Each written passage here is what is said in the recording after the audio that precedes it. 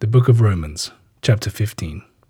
We who have strong faith ought to shoulder the burden of the doubts and qualms of the weak, and not just go on our own sweet way. We should consider the good of our neighbor and help to build up his character. For even Christ did not choose his own pleasure, but, as it is written, the reproaches of them that reproached thee fell upon me. For all those words which were written long ago are meant to teach us today, so that we may be encouraged to endure and to go on hoping in our own time. May the God who inspires men to endure and gives them constant encouragement give you a mind united with one another in your common loyalty to Christ Jesus. And then, as one man, you will sing from the heart the praises of God the Father, of our Lord Jesus Christ. So open your hearts to one another, as Christ has opened his heart to you, and God will be glorified. Christ was made a servant of the Jews to prove God's trustworthiness, since he implemented the promises made long ago to the fathers, and also that the Gentiles might bring glory to God for his mercy to them. It is written, Therefore will I give praise unto thee among the Gentiles, and sing unto thy name.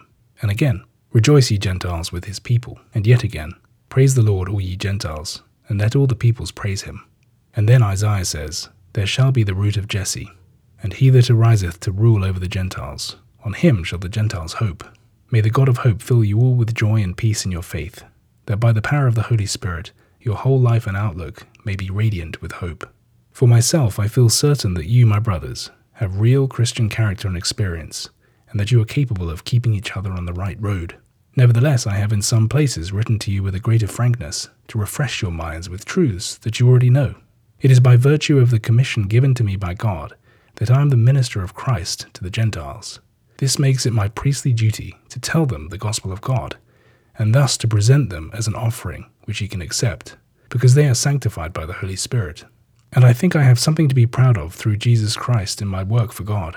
I am not competent to speak of the work Christ has done through others, but I do know that through me he has secured the obedience of Gentiles in word and deed, working by sign and miracle and all the power of the Holy Spirit. Thus I have been able to complete the preaching of the gospel of Christ from Jerusalem as far round as Illyricum. My constant ambition has been to preach the gospel where the name of Christ was previously unknown, and to avoid building on another man's foundation. As Scripture says, They shall see to whom no tidings of him came, and they who have not heard shall understand.